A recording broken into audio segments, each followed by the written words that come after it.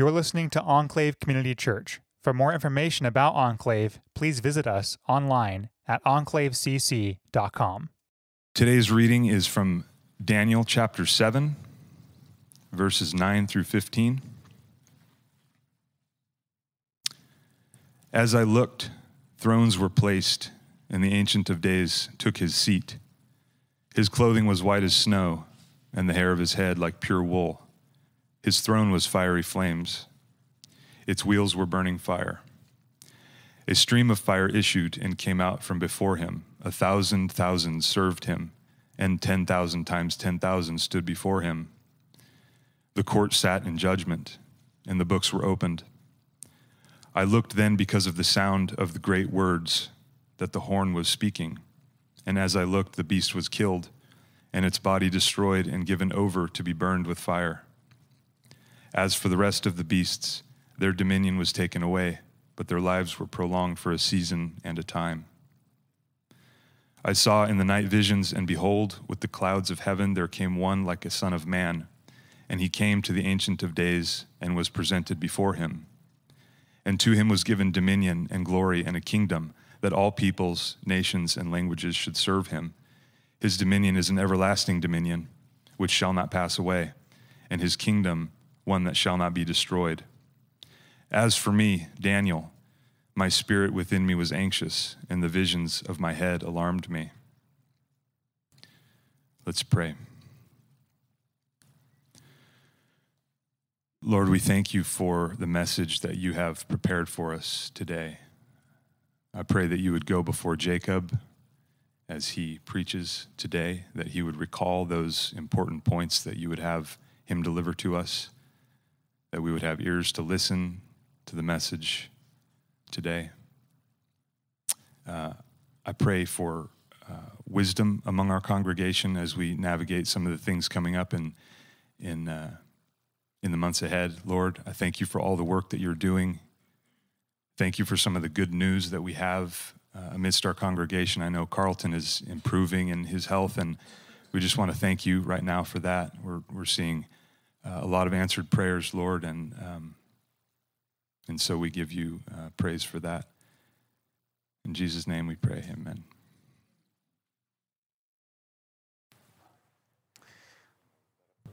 No, good, thanks.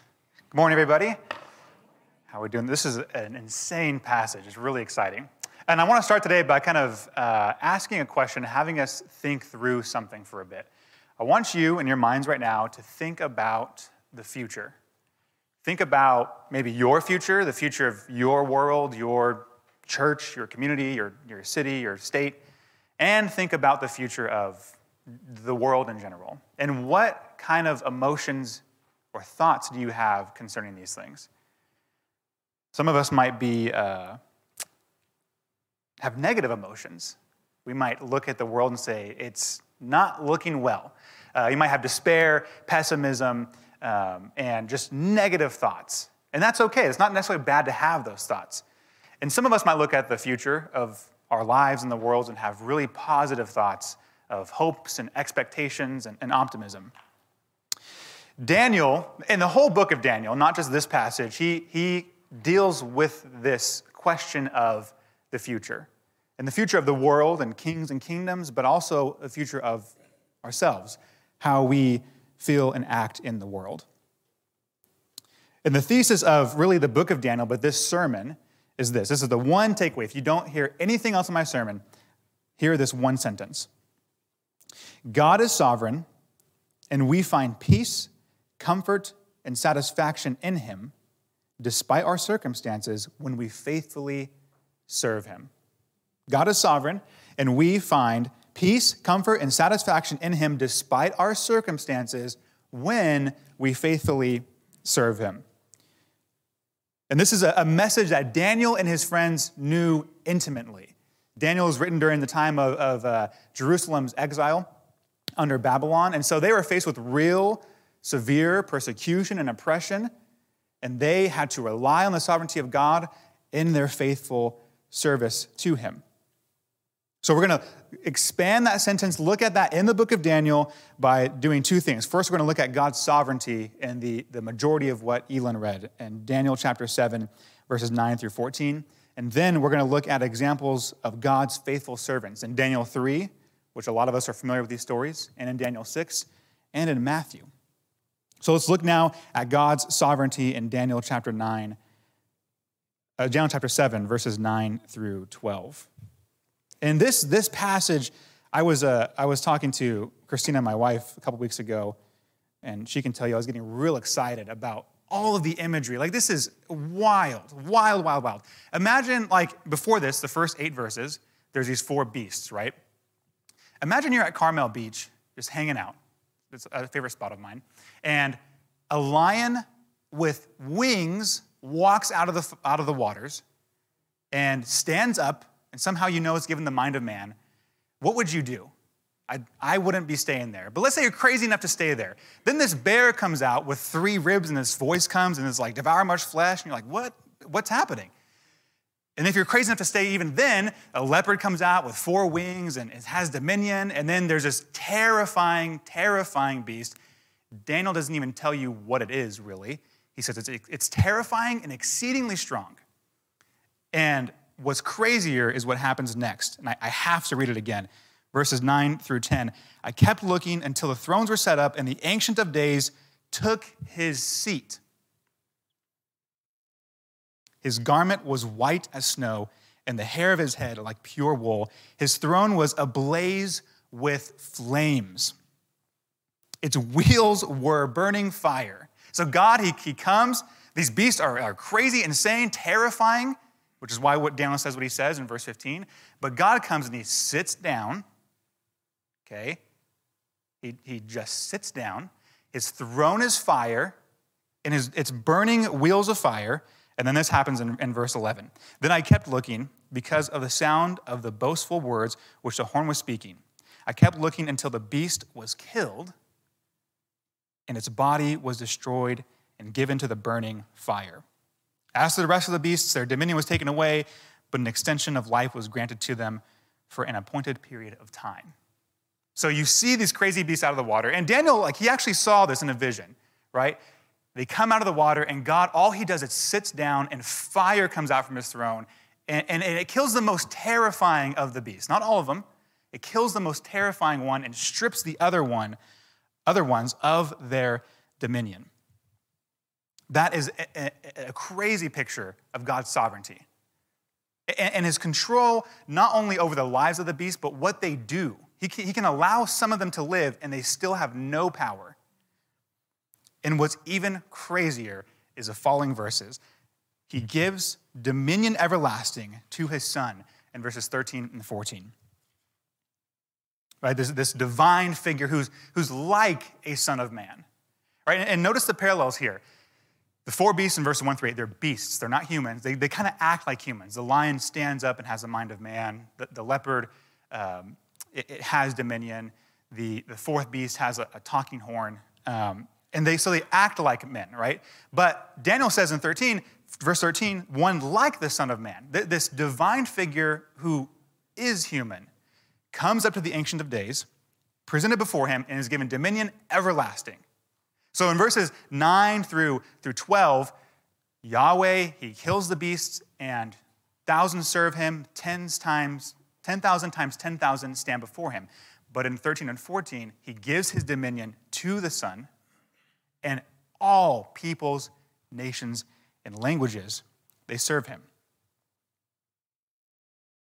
So that there's the beasts that act like men, and the Son of Man who is a man, and he receives true dominion. In this contrast, we see back and forth throughout the book of Daniel. True humanity comes only from communing and being faithful to God. Pastor Andrew talked about this a couple weeks ago. The way to be truly human is to commune with God, be with God. And when you reject that, when you reject God's sovereignty and you're not faithful to him, you turn into a beast.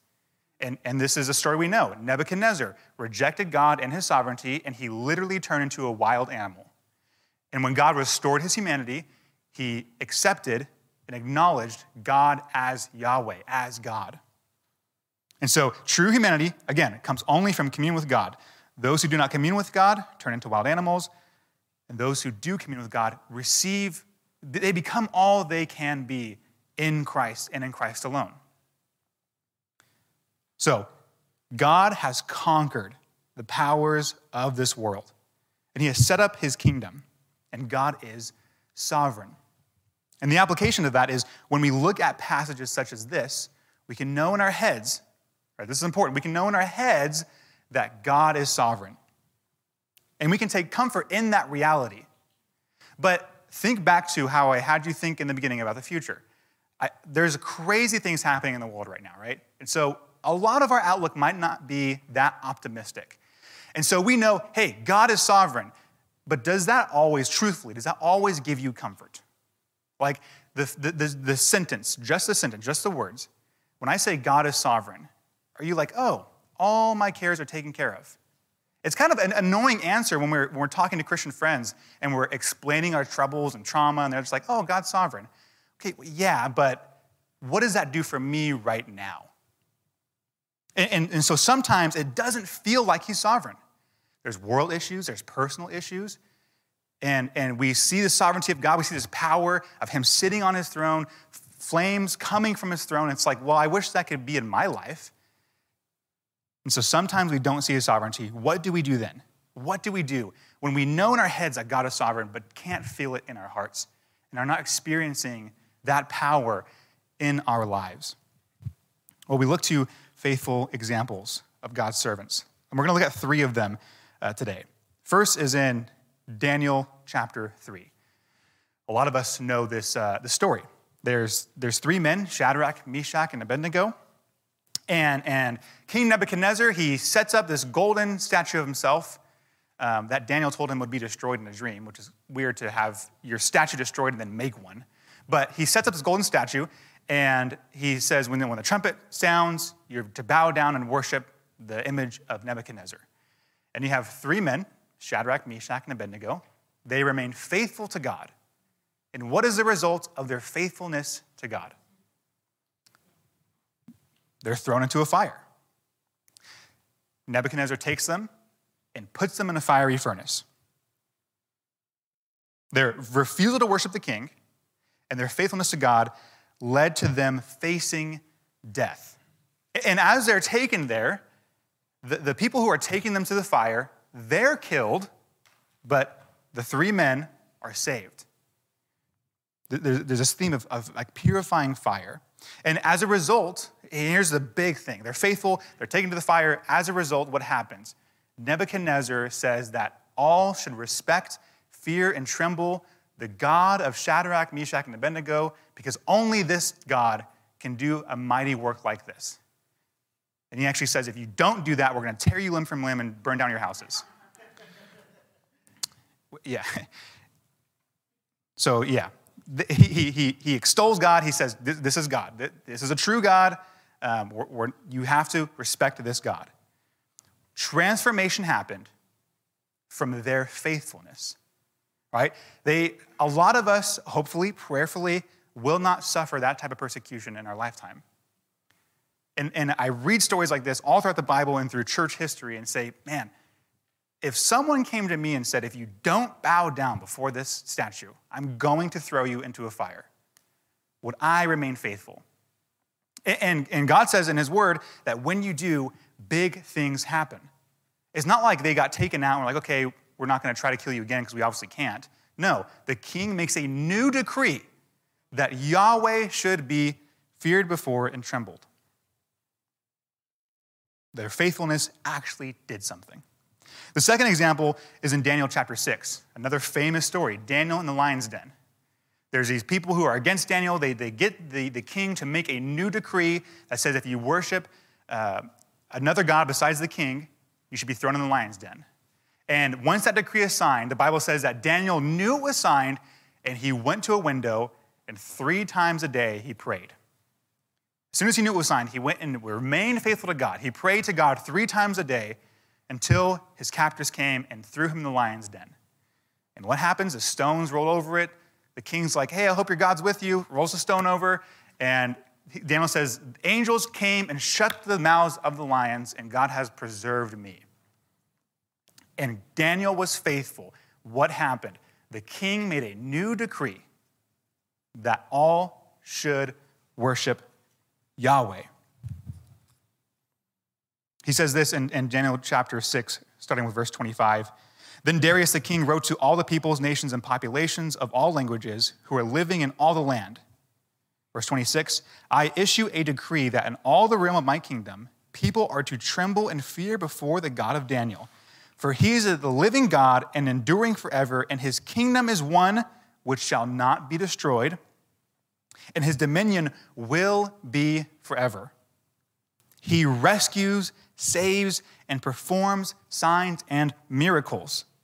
He who has also rescued Daniel from the power of the lions. Daniel was faithful, and it transformed lives. I have to imagine, we don't have enough information, but I imagine the lives of the people in that kingdom were changed as a result of Daniel's faithfulness. And the final greatest example is the faithful servant, Jesus Christ. Jesus, right, is the ultimate example of a faithful servant to God in every circumstance. And for Jesus, even to the point of death on a cross, he remains faithful to God. The reference I have there in Matthew 26:39 is Jesus sweating blood in the garden, saying, let it pass, but your will be done, not mine. He's reaching the point of death. It's so imminent that he's sweating blood, but he's remaining faithful to God. And I don't think I need to explain to you that Jesus' faithfulness to God changed the world. Changed hearts and minds and the world. And as a result, in Daniel 7:13-14, Jesus is given dominion. He ascends to the Father, sits at the right hand, and receives a kingdom that all peoples and nations would come and serve him. Here's the point of this second point. Massive change comes by faithfulness and not human interactions and programs. There was some crazy things happening in Rome during Jesus' time.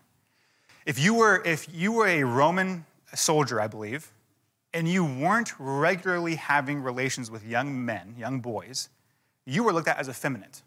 That's pretty bad. I don't think we would even stand for that today. And not to mention, there was other things that are widely accepted, leaving your babies out in the street if you didn't want them. You know what Jesus didn't do, though? He didn't get John and Peter and say, you know what, I got some issues I want to settle at the Roman Forum. We're going to go to the Senate. We're going to talk to the senators. I'm going to write my local official and change some laws. Like Jesus, the Son of God, who had all power, didn't seek legal change to clean up Rome. He was faithful to God. And that faithfulness in God and him just being God, but also transforming lives, led to massive change in the Roman Empire over the course of history. Daniel didn't hear a decree and say, I'm not down with tyranny. We're going straight to the king. We're taking this straight to the top. He remained faithful to God, and he prayed. He didn't get protests gathered up. He wasn't talking to his friends about policies and change. He was faithful to God. Shadrach, Meshach, and Abednego, faithful to God. They didn't seek to change laws. They didn't even really say that no one should obey Nebuchadnezzar. They were saying we can't do it. We're faithful to God, and change happened. God is sovereign, and you want to really believe that? Faithfully serve him. I don't think we understand the power of this because it's hard for us to rely on it. Especially today. We have such a voice today, freedom to speak, right? And we rely on that because it's easier, it's tangible. What would happen if everyone in just this room, just in these four walls, was sold out, faithful to God? Forget the political change, forget what's happening in the rest of the world. You're just faithful to God. Big things, I promise you, big things will happen if you're faithful. This is not an if, and, or but. When you are faithful to God, when you serve him in faithfulness, when you commune with him, lives are transformed. Your life is transformed. The lives around you are transformed. Your network, everything is transformed. This is a reality that we need to experience. I think I said it in one of my last sermons, like sometimes we pray to God and when prayers get answered, it's like, oh, that's a coincidence that I prayed that and God answered it. No, he answered your prayers. And if you start being faithful, and it's like, oh, it's interesting, this person's more interested, stop. He's transforming lives. He's drawing people to himself through you, making you more pure and whole and changing society. This is, during the good times and the bad, and in and out of season, God's people ought to be and are faithful to him. And when we are faithful, he transforms. I don't get it, but it's real. It happens. Look at Shadrach, Meshach, and Abednego. Look at Daniel. Look at Jesus. You cannot tell me lives weren't changed from them praying and refusing to bow to idols. What would happen if you refused to bow to even just your own personal idols? Would transformation take place? Would wholeness be had? Would true humanity be reached? Would you find God delightful? Would you take satisfaction and comfort and joy in him? I bet you will. But again, okay, God is sovereign. His people are faithful, and that's a real thing that transforms lives. But sometimes we're scared and maybe even feel guilty because we look at these examples and say, I'm not like these faithful servants. But we're in good company. Look at Daniel chapter 7, verse 15. He has these amazing, awesome visions that are terrifying and great, and Yahweh comes and kills the beast, and the son's given dominion, and he says, he sees all these great things, and he says, as for me, Daniel, my spirit was distressed within me, and the visions in my mind kept alarming me. You know, I'm assuming that God is sovereign, but do things alarm you? Do they give you anxiety? Let me tell you a personal story. There's big things right now happening in Ukraine and Russia, if you didn't know. And there's planes that fly over the orchard, like these military planes, and they always fly to the coast. And it freaks me out. I'm like, oh my gosh, it's happening. We're here. I know God's sovereign. I know he has complete control over nanoseconds and smaller of my life. But sometimes I hear those planes and I'm like, oh, I don't know. Something could be happening. I'm anxious and I'm scared.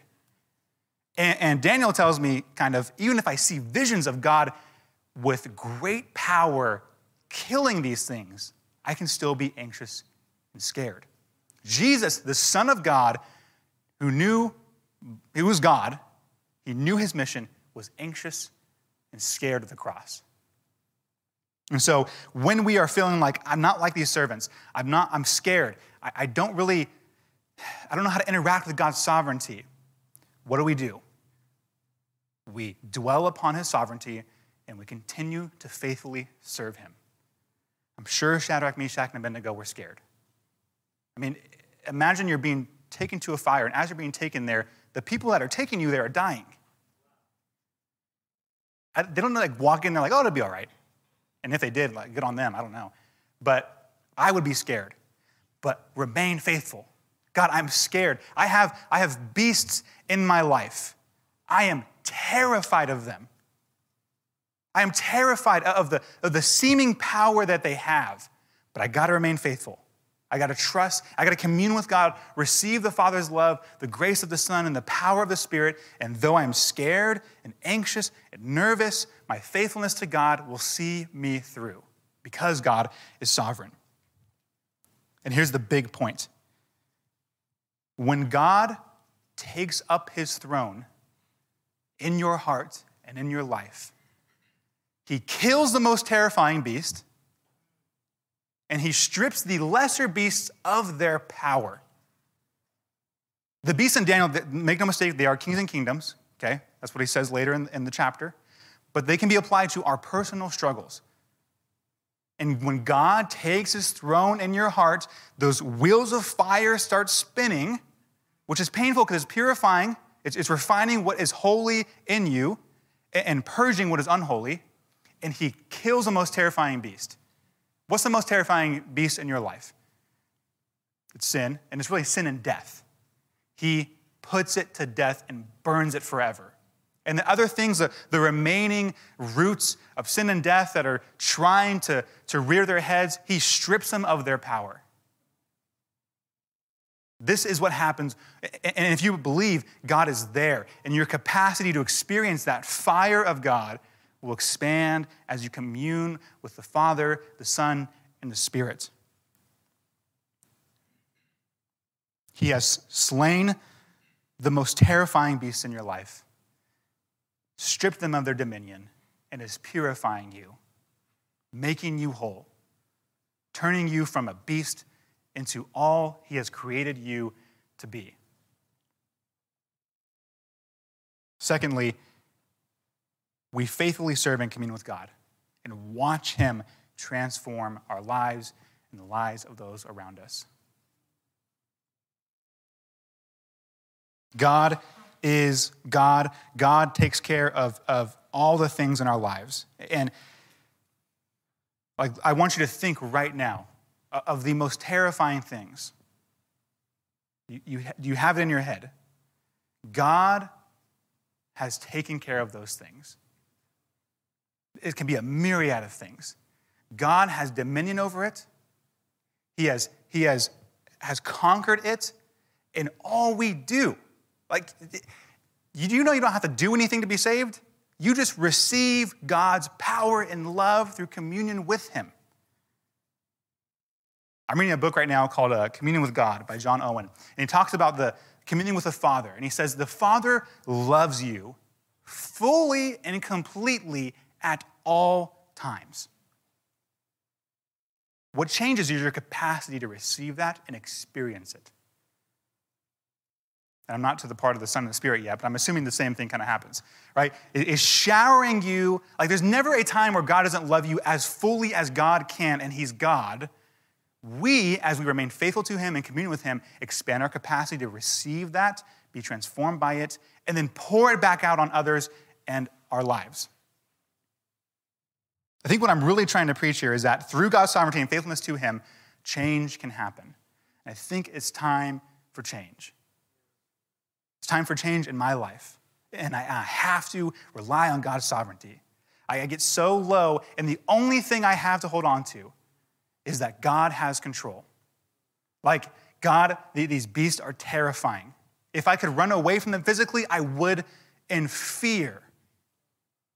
And what do I have to hold on to? You're sovereign, stay faithful.